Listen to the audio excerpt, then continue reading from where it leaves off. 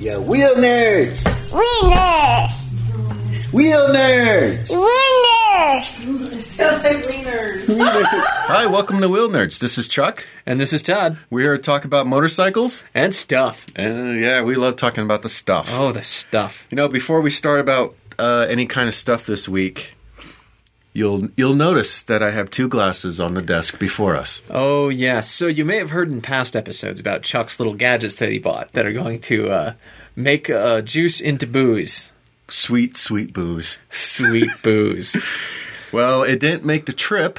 I think I'm going to describe why a little later. But the booze is here now, and it's ready to be consumed. So this is booze made with the Spike It. Yes, we haven't tried this. This is going to be our first. This is totally new. Do we smell it or just? Let's describe it. It's yellowish, like cloudy. It's cloudy pea is what we're looking at here. It does, and it smells all funny, yeasty, it's bubbly. weird. Yeah. It's been fermenting for about a week. We have a bucket in here. It could be almost 14% alcohol. Well, okay. Yeah. So here we go. The Wheelnerds test of the Spike It apple juice. Count of three, okay? 1, 2, 3. 3.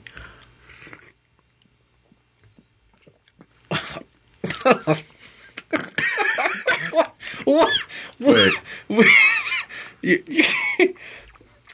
It tastes like Rubber. like the yeast and like nasty It's apples. really sour. Wow. I don't think there's any sugar left. No, I don't think so either. I think the yeast has killed it. Oh God, it's wow. That's really awful.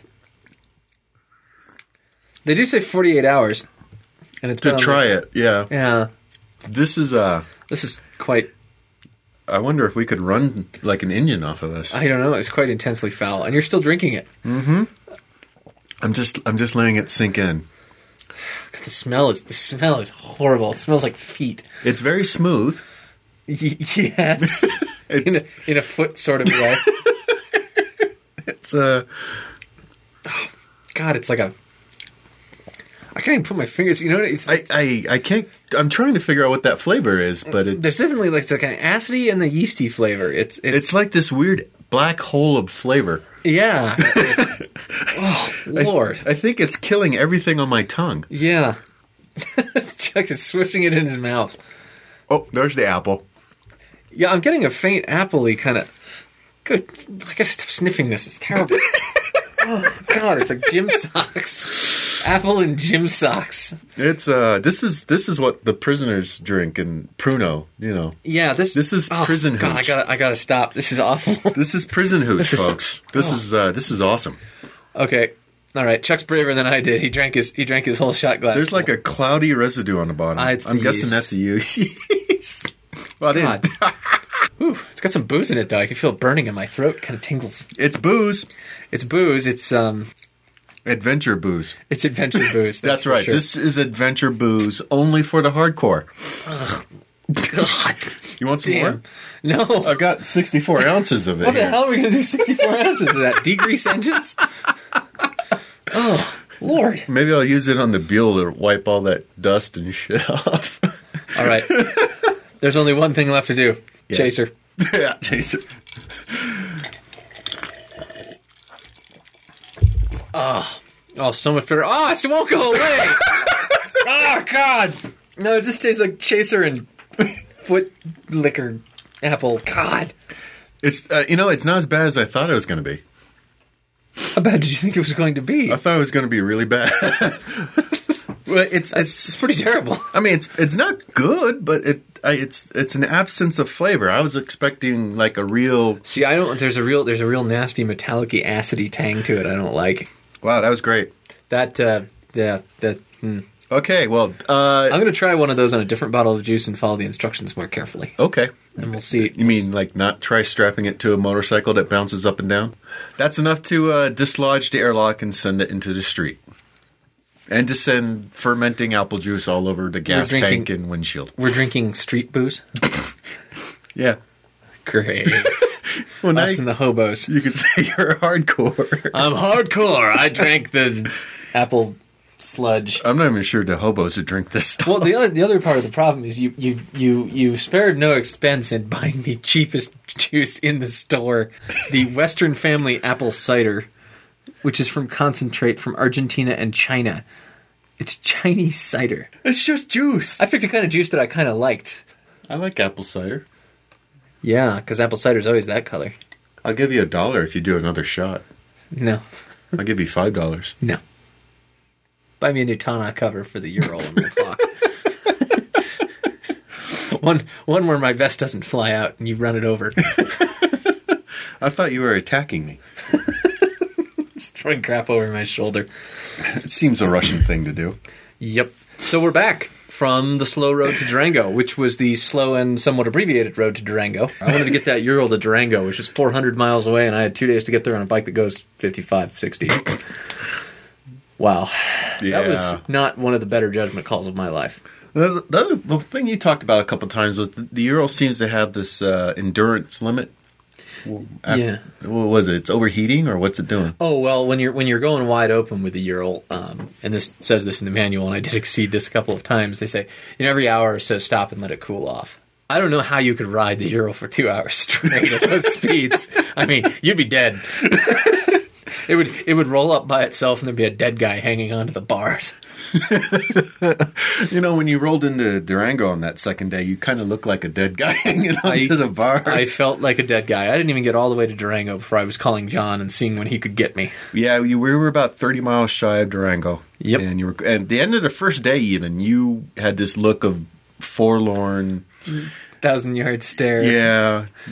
I was feeling it that first day, but I figured, maybe the next day we'll just kind of go and it'll get better. You know, the other bad thing about that Ural is we could not leave a gas station, restaurant, rest stop on time to save our lives. No, that's the Chuck has never seen UDF, Ural Delay Factor, in action before, and we got it bad this trip. I wanted to kill that old dude. Oh, yeah. So let's see. What were the UDF we got? We stopped at the gas station in Hebron, and the lady showed up and UDF'd us for 5 minutes or so. Right. 5-10 minutes. We're in Moab, and one guy is looking at it while we're eating lunch, and I'm like, we're totally going to get UDF when we leave. We leave, and he pops out, and we get UDF. Yep. And we get all our gear on, and we're starting to leave, and a dude pulls up behind us on an R100 something, some old Beamer, Blocks and parks us in. right behind the Ural, so I can't get away. If you don't know, Moab is in the desert. It's in the desert. It's like 100 degrees. He's not wearing any gear, and we're wearing one-piece suits. Nice guy, I hope he listens to the show, but... Yeah. We were in suits. Dude, we were in suits, dude. We were in one-piece textile suits. Cut me some slack, bro. You're making the Ural angry. So yeah, that was the UDF there in Moab, and then basically every gas station we went to, somebody wanted to talk about it. Yeah. It's a popular machine. It definitely attracts people. It is you feel like a celebrity when you're on it all the time. It's pretty cool. The fuel, meanwhile, was perfect the whole trip. Yeah, can I just tell you, that thing was awesome for this trip. Yeah. I mean, wow. Everything just worked. Cool. It was comfy. The windshield was working great. No problems with the motor at all. Seat was great. The skin of some undefined animal seat cover I had was great. Cheap. I don't know. It could be anything. Sheep. Maybe it was a llama. Sheep. Or an elk. Sheep. Moose. Sheep. Platypus. Sheep. Yeah. But no, the Buell was great. I loved it every single day. Even in the sand. Even in the sand. I did not drop it in the sand. Chuck goes off into the soft sand, and I'm sitting there behind him on the Ural, which, of course, is easy mode for that kind of thing. And I'm watching him go in, and I'm like, I don't think he notices that this is soft sand, and he's about to try to route up a berm of soft sand. And I'm trying to think, is there any way I can signal him that isn't going to make him turn his head and really crash it? No. I couldn't think of anything, so I just watched. And I did not crash it. Nope. Did I tell you, though, I cheated? No. Because you said the next morning when I went through it. Yeah. You were out there with your camera waiting for me to drop this bike. Yeah. I didn't drop it the first time, but I looked pretty funky wallowing around. There was a tense moment. The second time through, I pretty much just plowed right through that sand. Mm-hmm. In the tent that night, I had my iPhone, and I had a copy of this GS Dual Sport. Oh my God! Adventure motorcycling. And there was a segment in there about Wait a minute. riding through deep sand. You studied? I studied. I studied for the test the next day.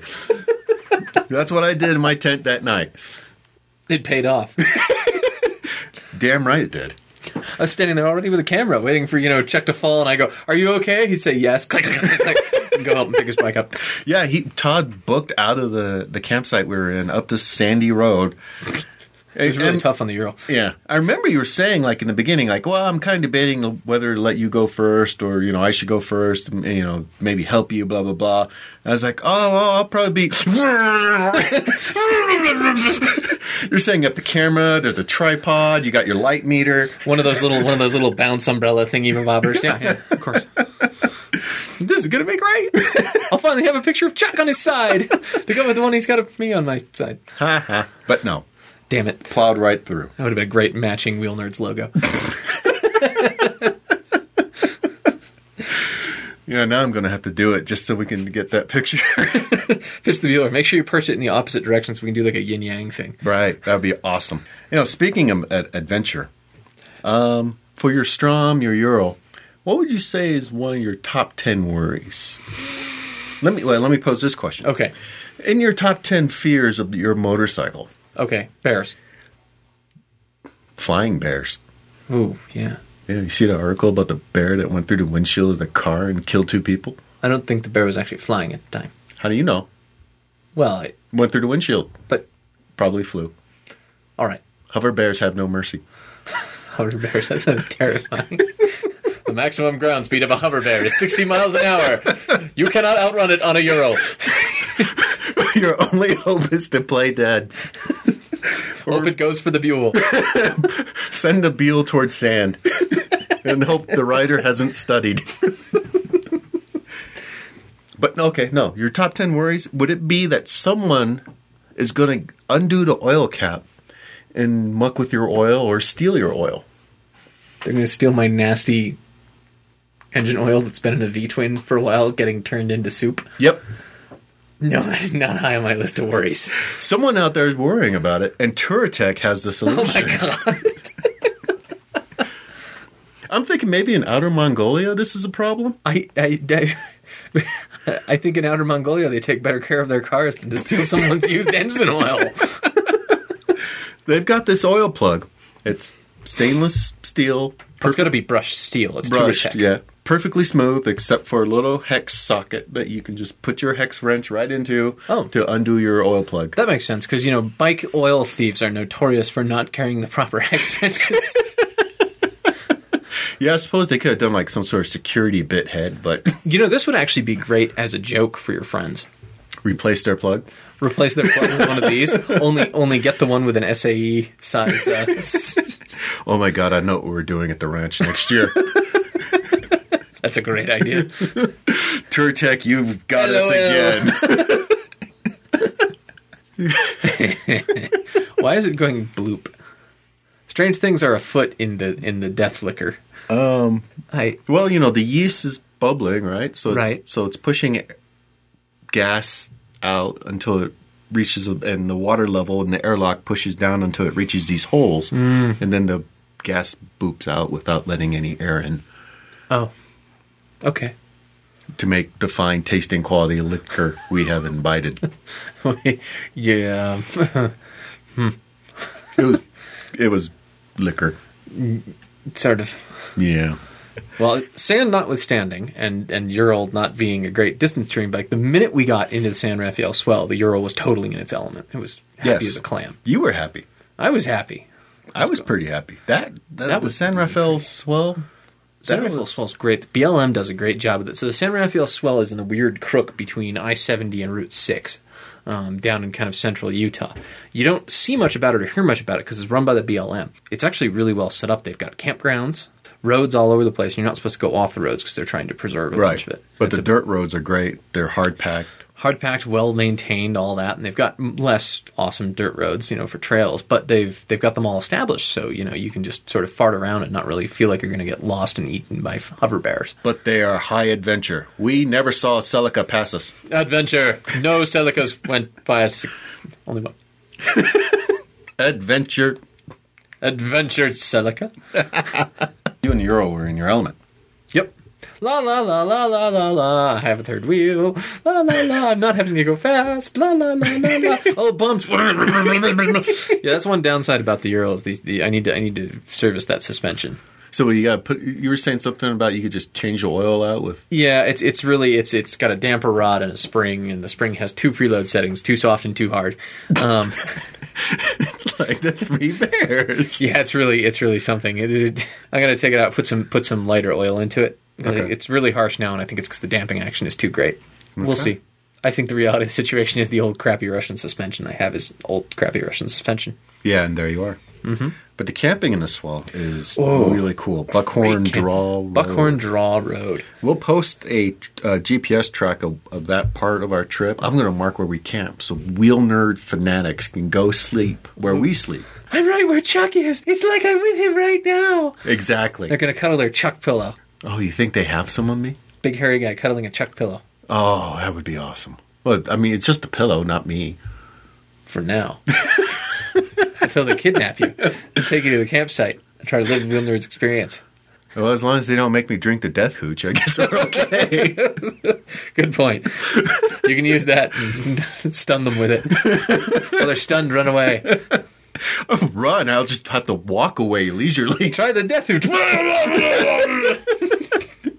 So the camping was good, and you made your journey rice. Yep, I made my journey rice. My journey rice is my weapon of choice. You know what? I've got a great idea. We should hear about the camping from our special guests for the day. You mean us? Yes.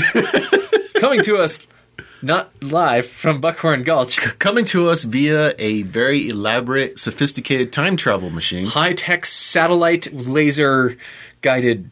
Made by Russians. By Russians. It's powered by a rock. Hey, that rock held the microphone up real good. That was a clutch rock, right where we needed it to. You know what those guys needed on that trip? A Strom. Beer.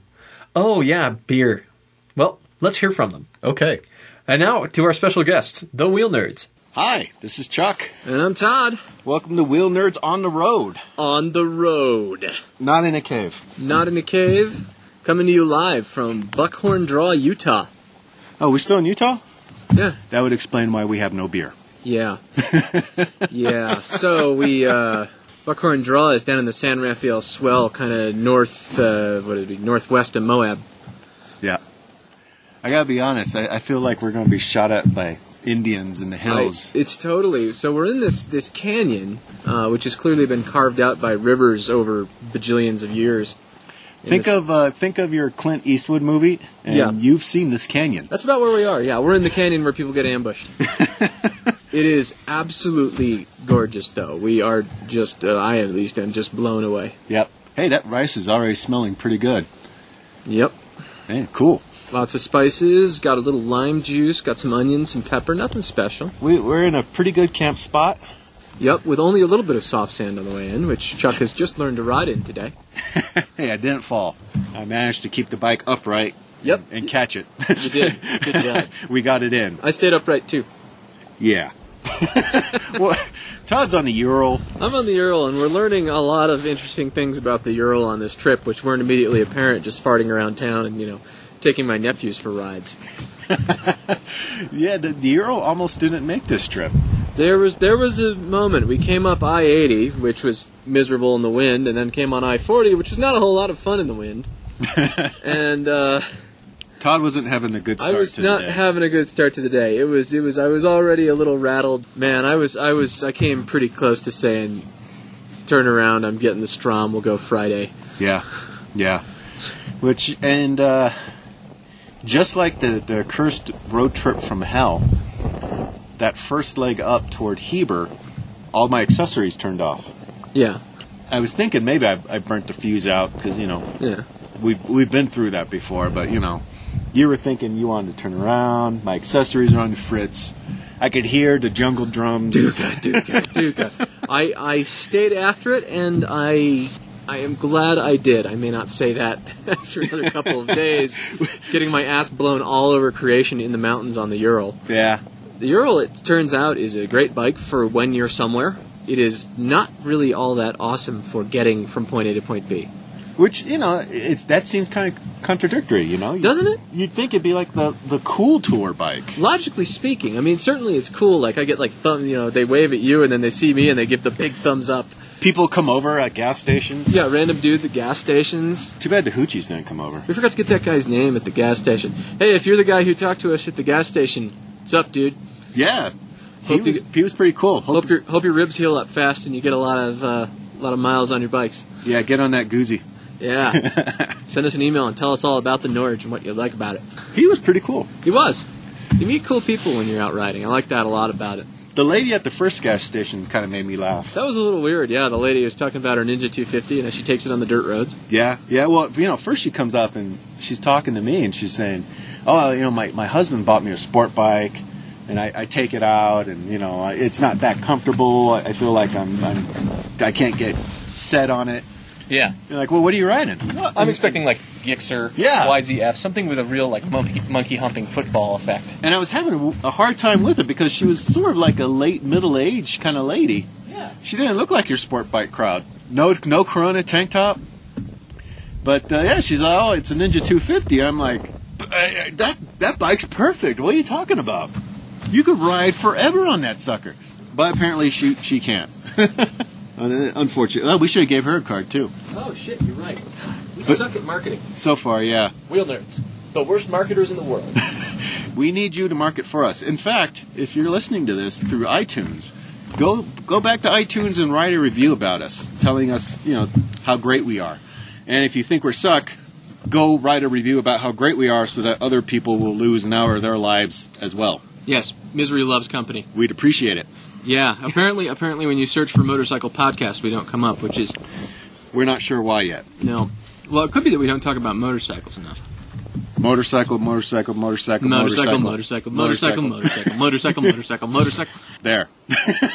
Okay, stupid iTunes search bot. Get to work. God damn it. We have jobs to quit. No shit. I'm sure the Pace guys are living in the lap of luxury. Mm-hmm. Yes. Absolutely. So let's see. What else we want to talk about? Oh, how's the gas mileage on the Euro? I don't want to talk about it. It's not very good. Especially not when you're trying to do 65 and it just won't. Todd has a favorable review about the what are those, Rotax? Yeah, Rotopax gas cans work great. Now the best part about this is we're coming down. We leave Duchesne and we head through Indian Canyon. And I'm thinking, I don't need to gas up in Duchesne because the price is right on the other side of the canyon. I forgot how long Indian Canyon was, is what I did wrong.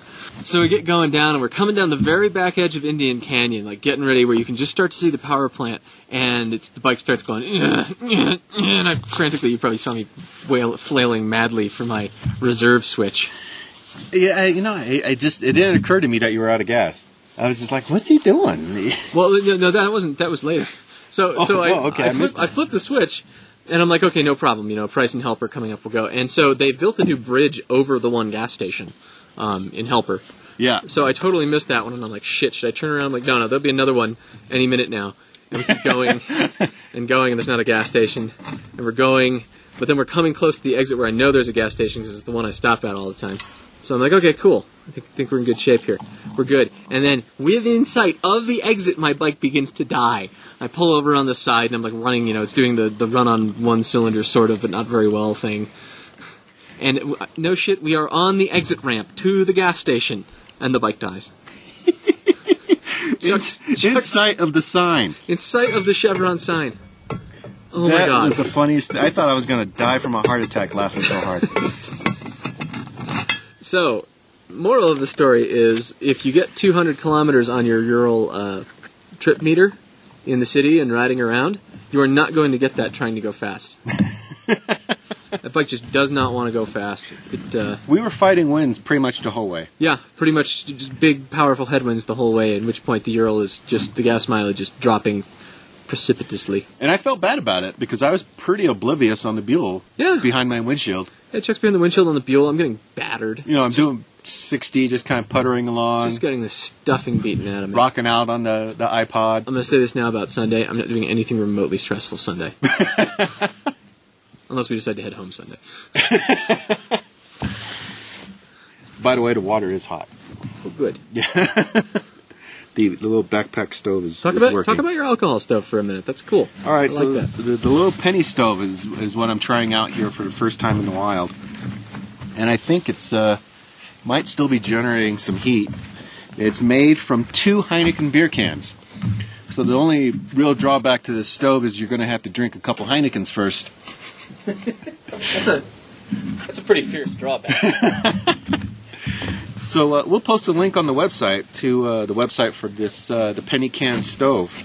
It's I guess hip with the ultralight backpacker crowd. Yeah, I can see it being attractive. Runs off of liquid heat, denatured alcohol. Yeah. Some guys, I guess, burn gasoline in it. Well, it's anything that'll vaporize, right? Anything that'll vaporize. It essentially, you fill a little reservoir created by the beer cans with your fuel of choice, light it. As the fuel on top burns off, it heats the aluminum, and that boils the fuel and forces vapor jets out the little pinholes, and away you go. Clever notion.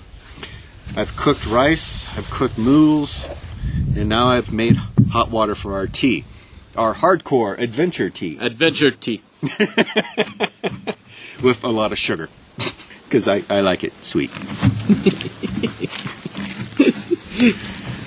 Todd, on the other hand, has the cool 2-burner propane. I'm on the Ural, so I don't have to bring... I've got stoves I use. I've got your basic Coleman shit can 2-burner, which the regulator's shot on. I need to buy one at Walmart, one in Durango. Possibly a whole new stove.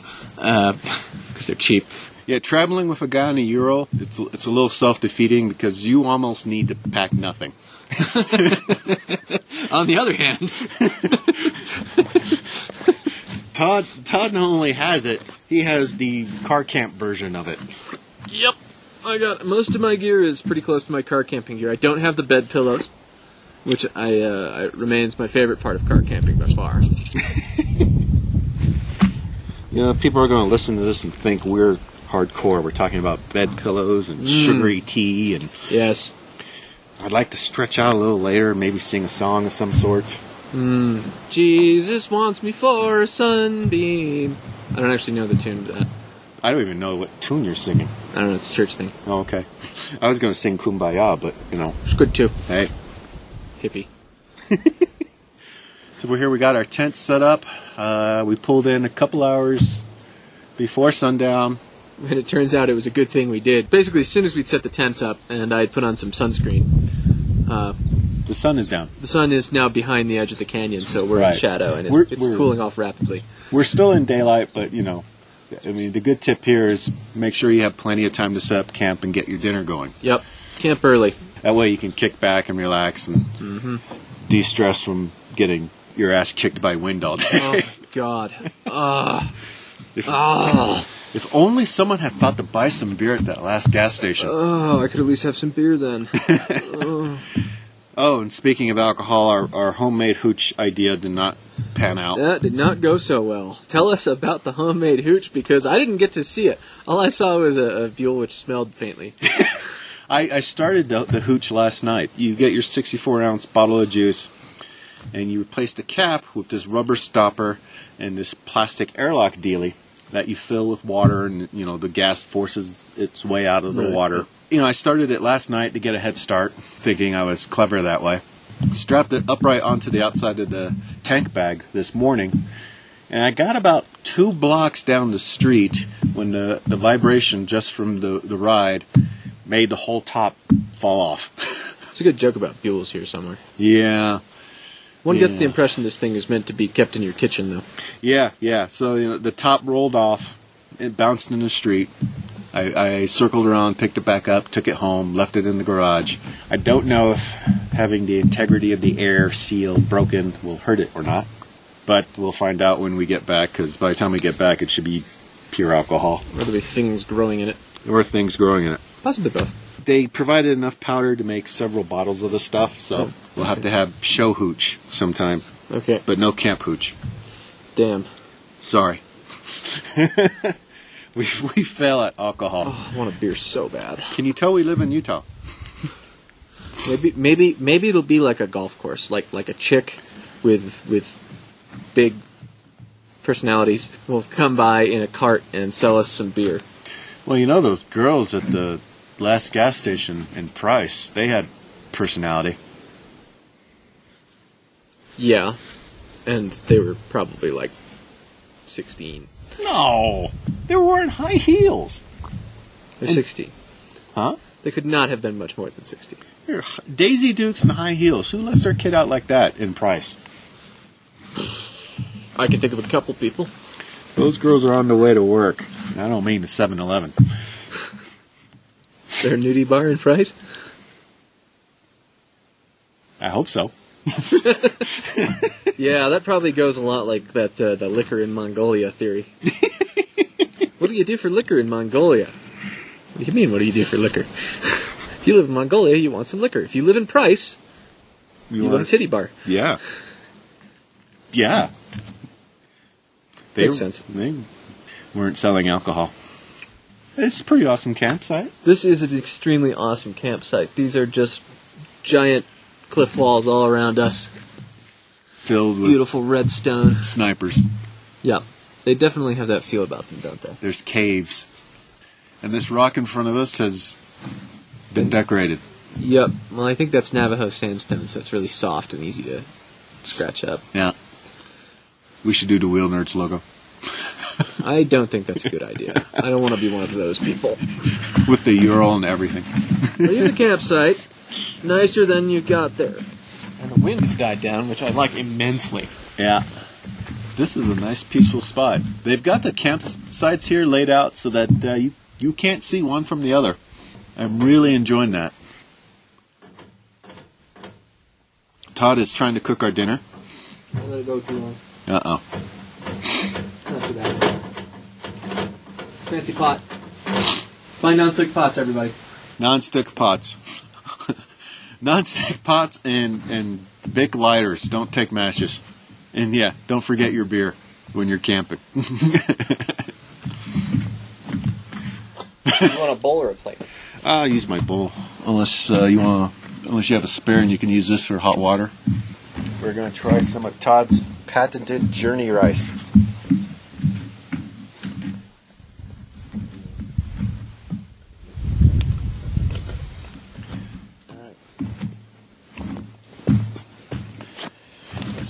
Are you going to want any more, or are you... I think this is going to be good for me because I'll have pudding after this. Pudding? I brought snack pack pudding. Needs no refrigeration. Always travel with dads. They have pudding. Parents pack sweets. It's just something we learned to do. And I've got a cute little bottle of Tabasco. If you would like some Tabasco sauce. You're not going to need it. No? Okay. So this particular batch of Journey rice, which I usually use just like the mixed wild rice for, and veggies, it has red peppers chopped up, it has red onions chopped up, got, what the hell do I have in here? Some oregano, some basil. I like to use those dried shaker thingies. It's got the packets of tuna that you don't have to refrigerate. I love those. And it's got a little bit of the Mekong spices. So there's this Thai restaurant in town in Salt Lake, and the dude sells pepper shakers. Oh. That's cool. And there's the tiniest amount of that, and that's quite adequate. Just give it some zing. Oh, yeah. Oh, and a little beef bouillon. God, I love hot tea. Mm.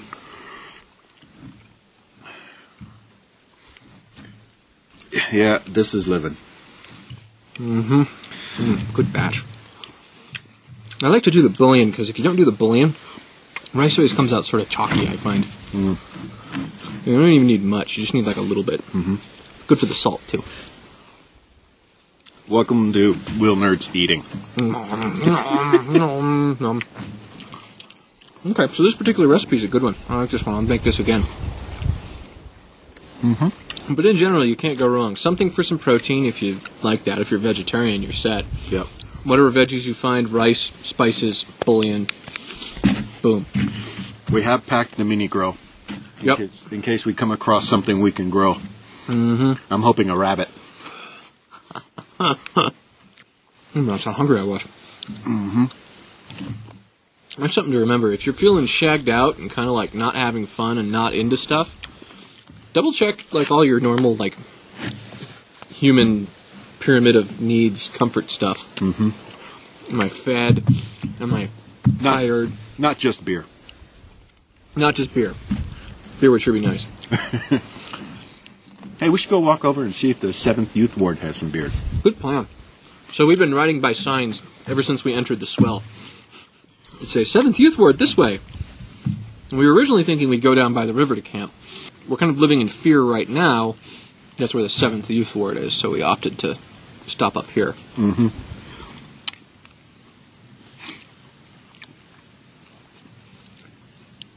It's a good spot, though. God, it's quiet. Once the sun's down, I bet the sky is going to look spectacular. I bet it is. The BLM does a great job at the San Rafael Swell, I have to say. The road is like you could do the road to Civic.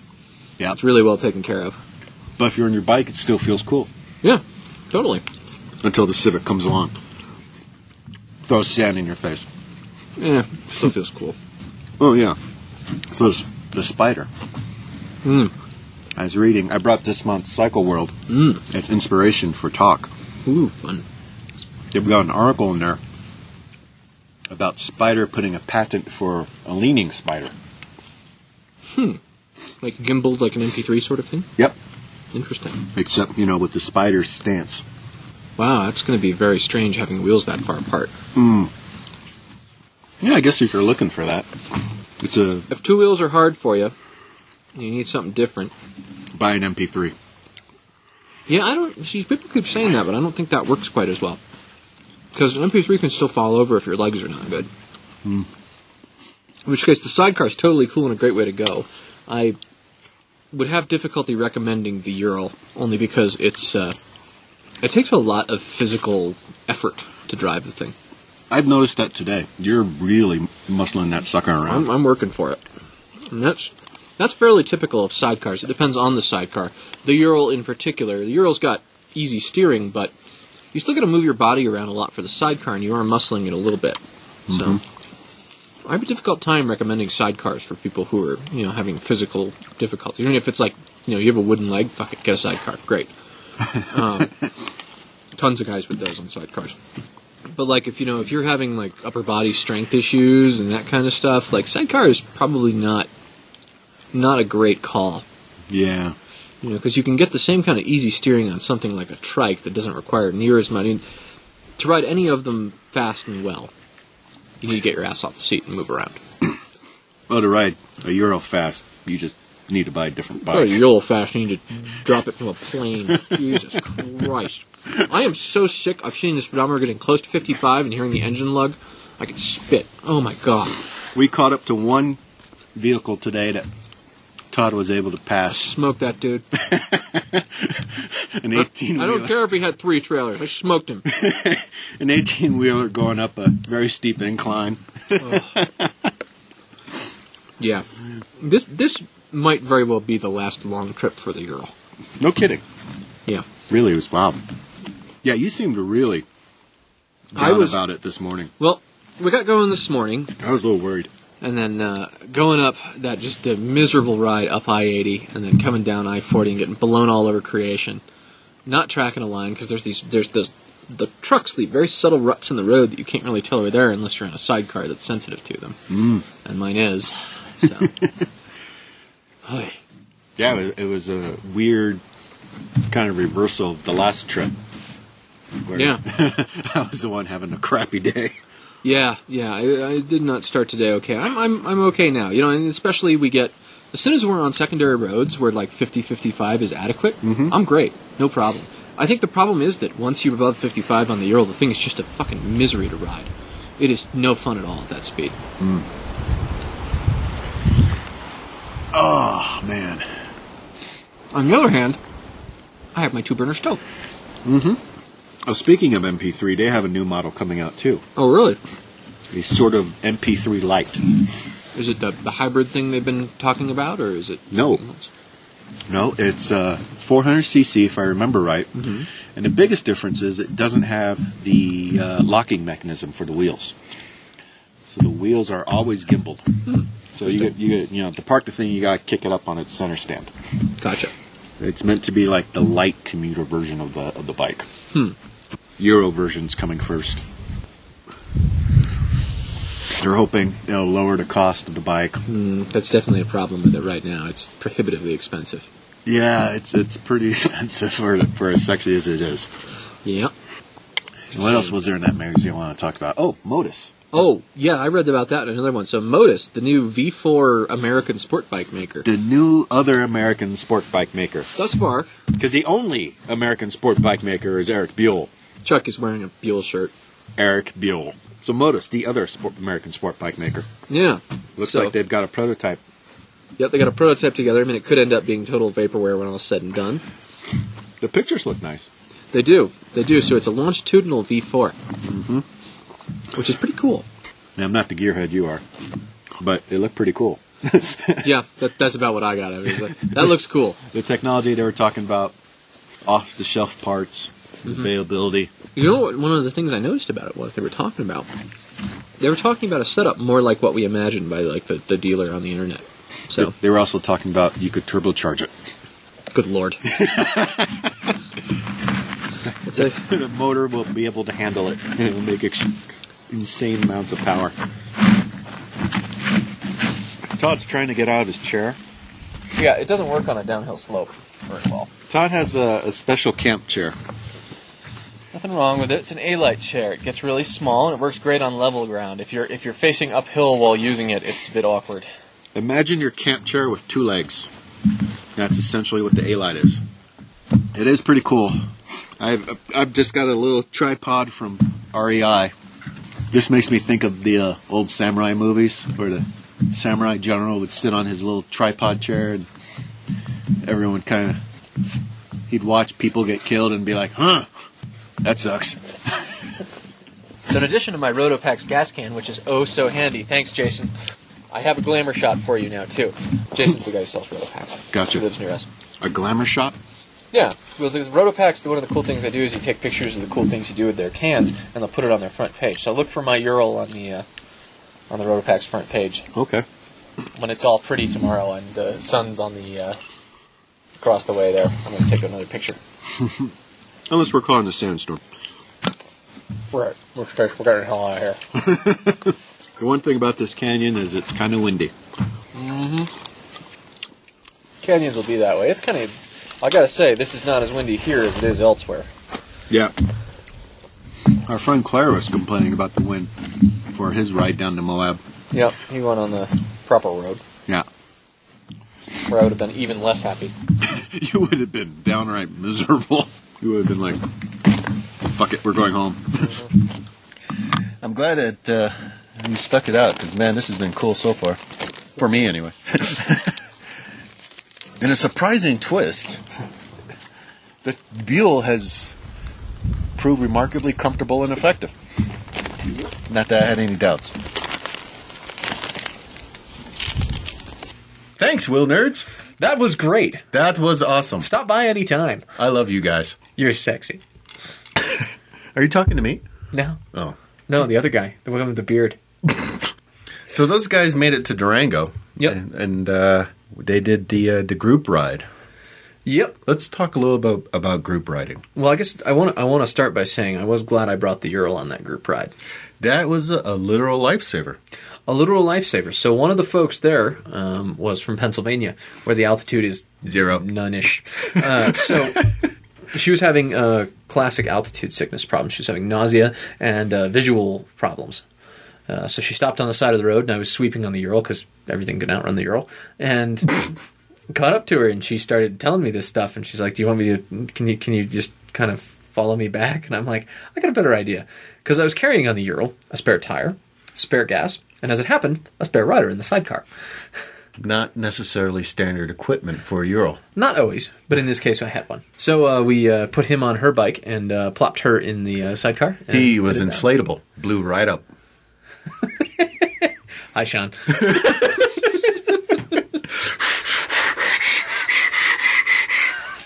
Now I can ride in the carpool lane. We don't really do that. Of course not, because Motorcycles can ride in the carpool lane anyway. Damn right. So yeah, I was able to get her back safely. Now the rest of the group riding, it sounds like, was Yeah, I've had a couple days to think about it now, and really the group ride, I did it wrong. So talk to us first about your impressions, because you were pretty heated when you got back and were talking to me. Yeah, I didn't have a good group ride, and like I said, I don't think that's the fault at all of the group ride itself. It was organized pretty well. They broke us up into 3 groups: a fast group, a touring group, middle group, and a cruiser group. Sure. I opted to go for the medium group because I was thinking something would be too hot or too cold, and I wanted to be Goldilocks. Sure, okay. Because I'm mature and a dad and responsible and have no pretensions of speed whatsoever. I got to meet this Chuck that you're describing sometime, because he's not familiar to me. He sounds fun. No, he didn't. And I started out at the back of the touring group, which was probably the second mistake I made. One thing I thought was kind of an odd choice for the touring group this year was a 2-up rider was setting the pace for the touring group. Yeah, that's a little peculiar. In the past, I've swept the touring group as a 2-up rider or led the slow group, one or the other. But when you have a passenger, you don't want to go super fast because you'd get punched in the kidneys. Yeah, and he is, I've heard, a fast rider on his own. Oh, yes. It's just, like you said, he had a passenger who might not have been comfortable. And I think the main problem I had, you pointed out a couple times, both going and coming, hey, I'm glad you're sticking with me on this ride, even though I'm slow on this Euro and we're not getting very far. Yeah, that was really good of you. Chuck cut his vacation down by 2 days to help me get back to Moab so that I could get the Euro on a trailer. But, it never occurred to me to actually bail on you. It didn't occur to me. In fact, for the group ride, when you were talking about originally going up to Ouray and coming back, I was just like in my head, well, I'll just do that with him because, he's my riding partner. You don't leave your wingman.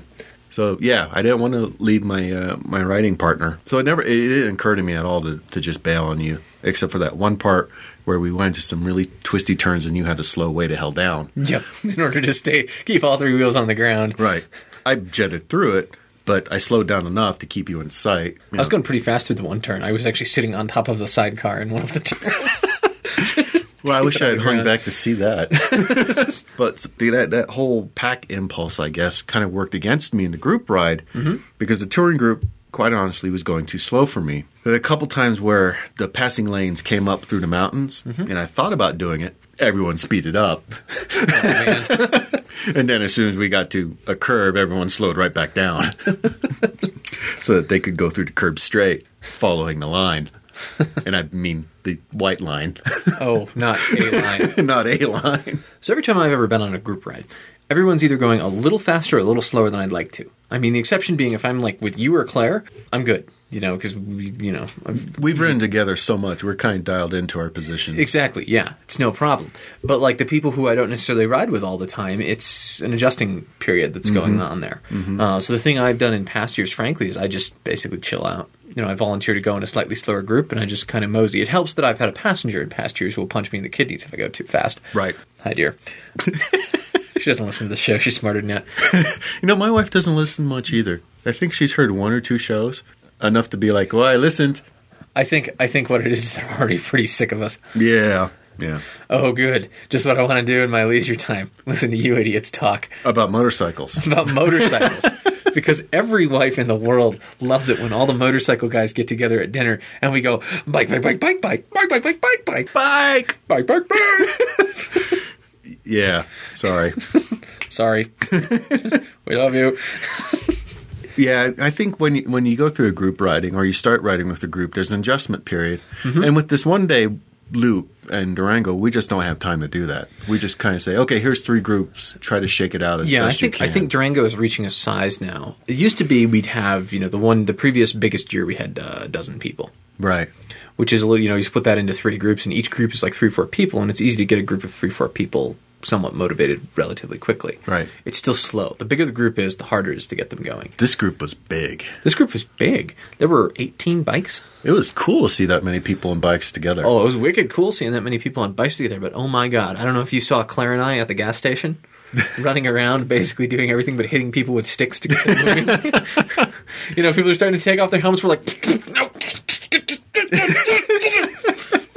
I should have went with the fast group. Yep. Yeah. Oh, well. Yeah, next year I'll be in the fast group. Yep. I may or may not. It depends on if I have a passenger or not. And if you're riding the Euro. I won't be there on the Ural.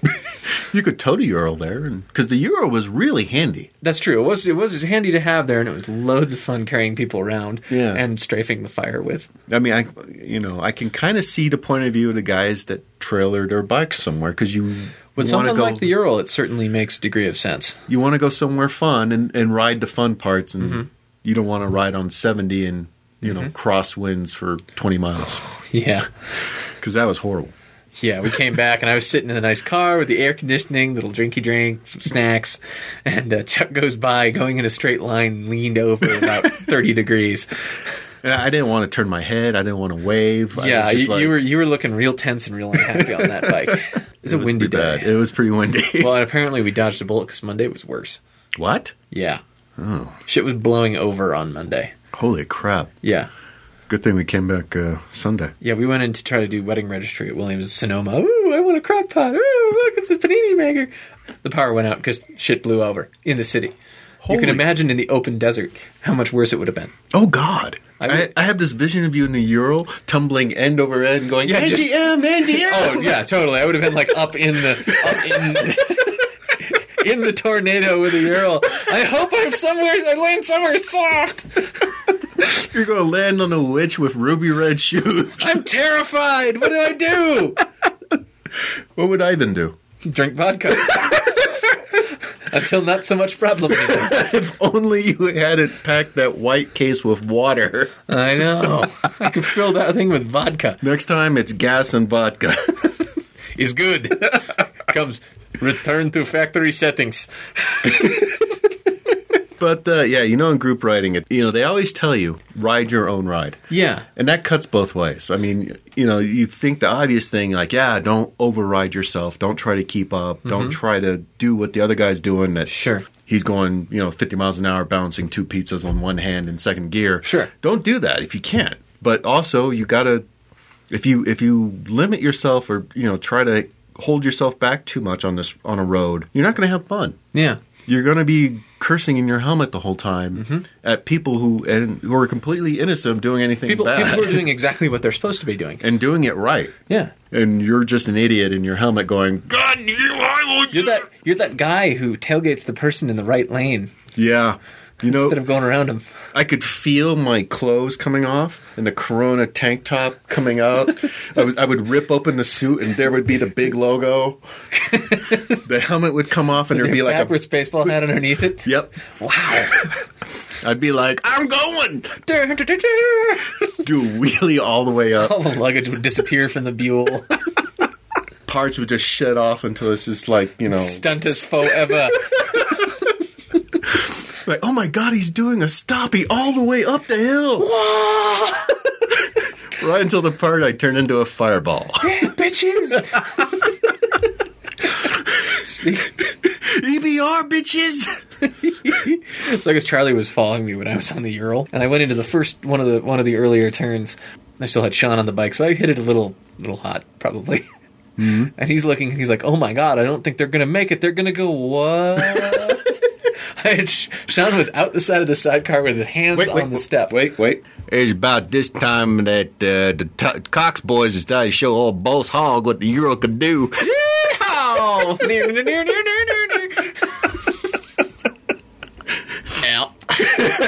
So you drifted around the turn? So we drifted around the turn. That was one of the longest drifts I've ever done in the sidecar. And I was off the seat. He was out the side with his hands on the step. It was beautiful. Meanwhile, behind us, everyone's going, holy sh... That must have been really cool. It was pretty rad. And of course, it turns out that Charlie had cleverly pushed the GoPro button wrong. Oh. And didn't get it. A common problem of the GoPro. Yeah. Pushing the button getting wrong. That impression. Lots of people were complaining about that on the trip. Yeah. I don't know. He's got the older GoPro that won't take the backpack, so he can't get the cool LCD screen and stuff that would tell him. Mm-hmm. Does he mount his on his helmet, or has he got bike mounted? I think it's somewhere on the bike. Okay. The very fancy bike. The very fancy bike we'll be talking about. So yeah, you don't want to be crawling up into the bike in front of you Yeah, because that's no fun for him either. Because if all he ever sees is your headlights like right up his ass, while you're giving him the finger. and holding a pizza in one hand. Well, let's be honest, I'm not that good. I might have been holding a slice. Okay. With all the toppings blown off. I'm just imagining a slice of pizza hanging out from underneath your visor. Sandwiched between the visor and the helmet. Flap, flap, flap, flap, flap. Which turn are we taking? Pepperoni Road? Both fingers in the air. And I gotta say, I'm gonna say it again. Not his fault, not anyone's fault that was in front of me. I picked the wrong group. I did this to myself. The group did it right. They set the pace because everyone seemed really comfortable with the pace. Yeah, so they set a comfy pace they could all do, and they did it. Yeah. Cranked it out. And they did it. I should have got over my own notion and broke away from that pack and caught up with the fast group. Mm-hmm. Or, just been between the two groups even. I probably would have found a happy medium. Between the two groups is fine. And that's sort of what I ended up doing. Mm-hmm. We stopped for lunch about halfway through the loop. Yep.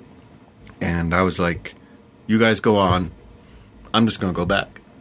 All those really cool turns and curves and that S-curve and everything that I didn't feel like I really got all of, I went back and got all of them. Cool. And I was happy. Sometimes ride your own mind means go off on your own. Yeah, yeah. And I got to do a lot of touristy stuff in Ouray and Silverton too, which is those tourist traps everywhere. They're for me. Oh, okay. I'm that guy. All right then. The guy to take the picture with the dead stuffed bear, and that's me. That's fair enough.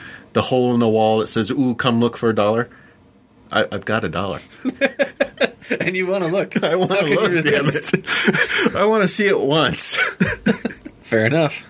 All right, so this is group riding. Group riding is fun. I think the big thing is it's really fun for the social stuff, and it's really fun for when a group is, let's say for the sake of argument, around a fire or something, and you and a friend have been hatching a plot for months to buy a giant Nerf gun and strafe the fire with it. That sounds like a really weird idea. Yeah. I'm curious, how did the genesis of this idea come about?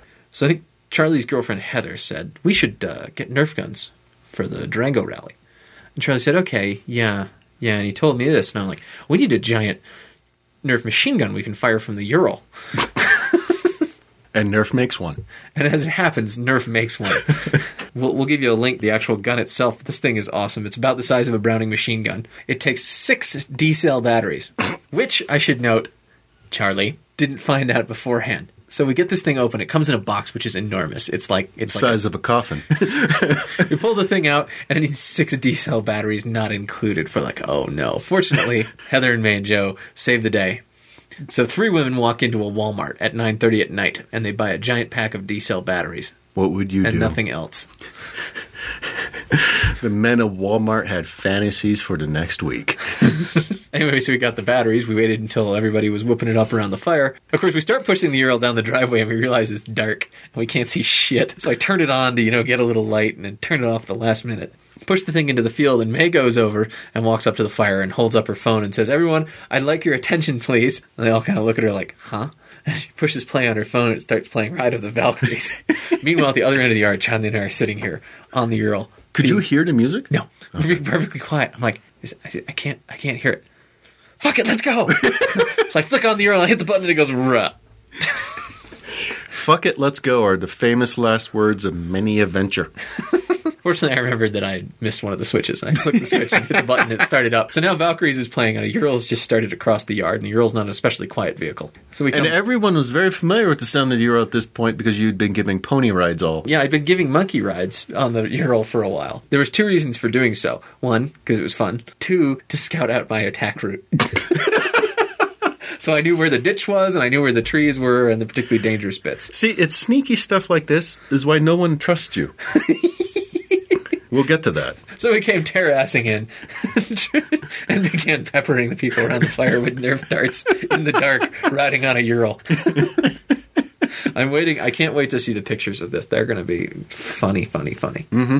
And I missed out on this whole thing. I was asleep in my tent. Claire did too. He went home, but both of you guys were gone. And I was were like, gone. I really want them to stay, but I can't say anything or I'll ruin it. Right. And you were going to show me the Nerf gun. You told Charlie. I told Charlie I would show Chuck the Nerf gun. I was like, yeah, just show me how to turn it on and I'll show it to him in the morning. And I get as far as like holding one half of it and Charlie goes, wait a minute. No. You're going to give it to him and he's going to stick it in my tent and pepper me with Nerf darts in the morning. I was like, am I that transparent? See? Not even your co-conspirators can trust you. Oh, that would have been great.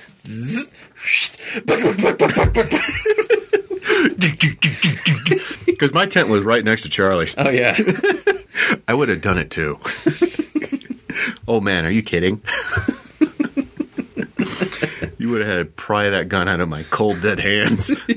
It's a pretty awesome gun, I have to say. 6D batteries is a bit much, because who the hell has D batteries? But it's way fun. Walmart at 9:30 at night for women. Evidently.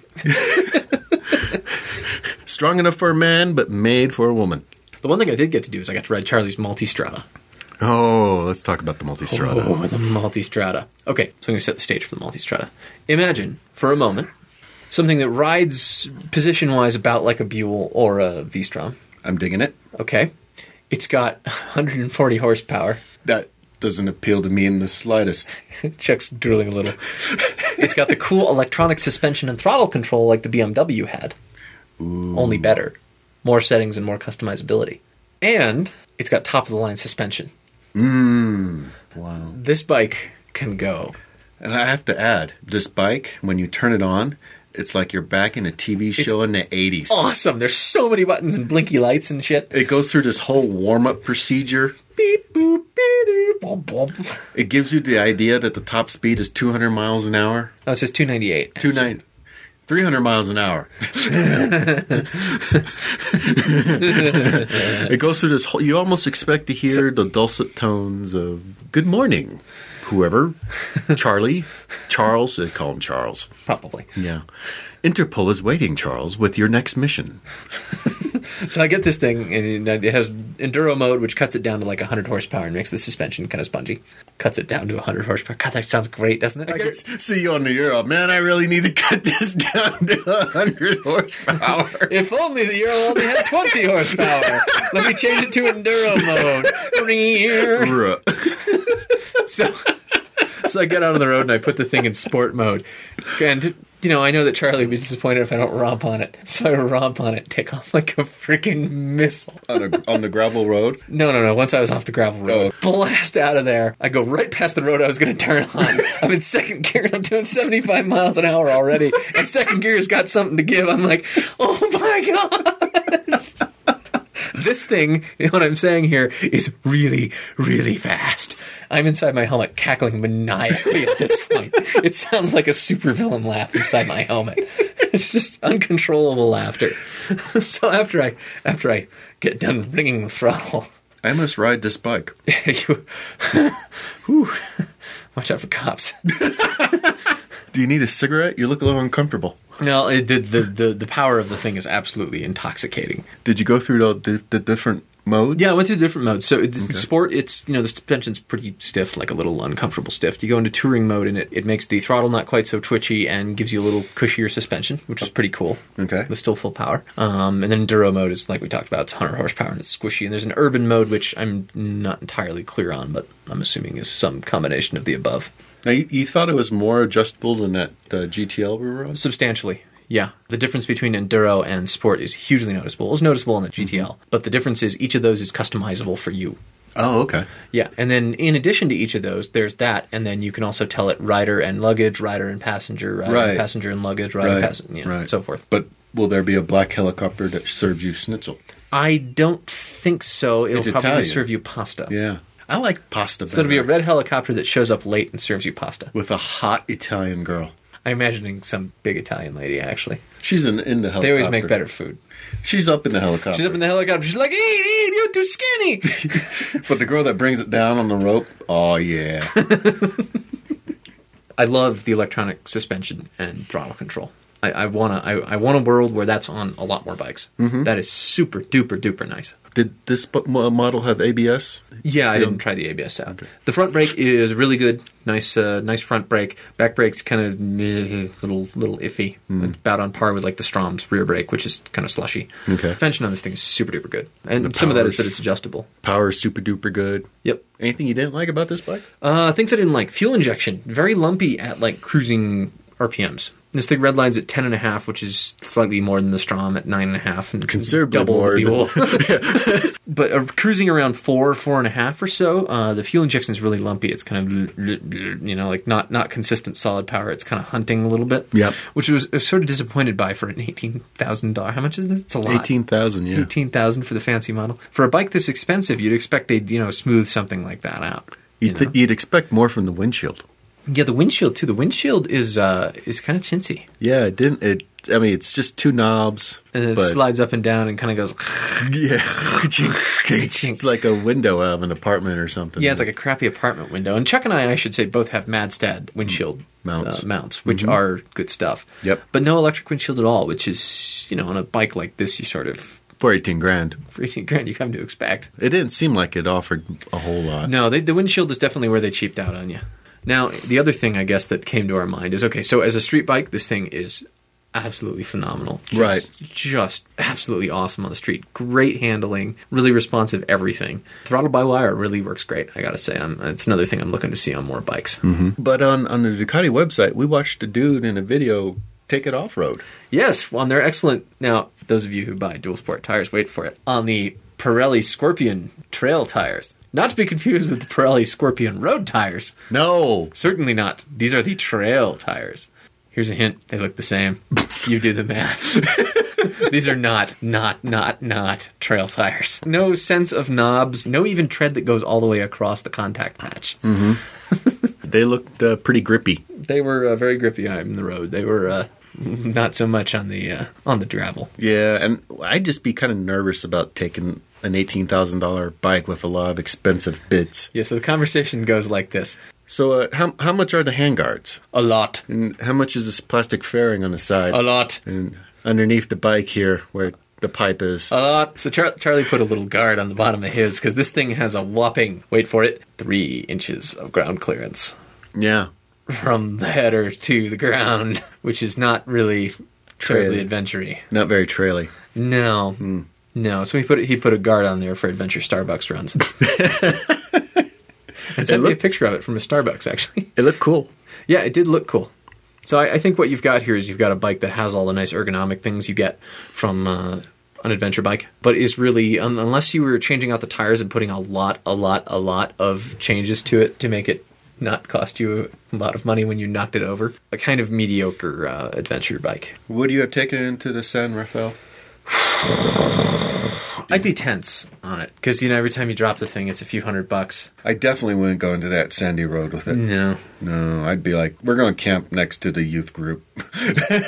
Yeah, so if you like the way adventure bikes sit, the nice, fairly up and down neutral seating position, and want a bike that's really going to rail on the road and have a lot of money, this is a good bet. A lot of fun. Yeah, well, the whole bike choice thing is such a subjective, visceral kind of thing anyways. Totally. You just want to have the adventure look, yeah, the adventure feel. Yep. And, with the big strange nose. With the big, yeah, and the LED lights and the really cool 80s computer-looking artificial intelligence talking to you in an Italian accent, all sexy-like.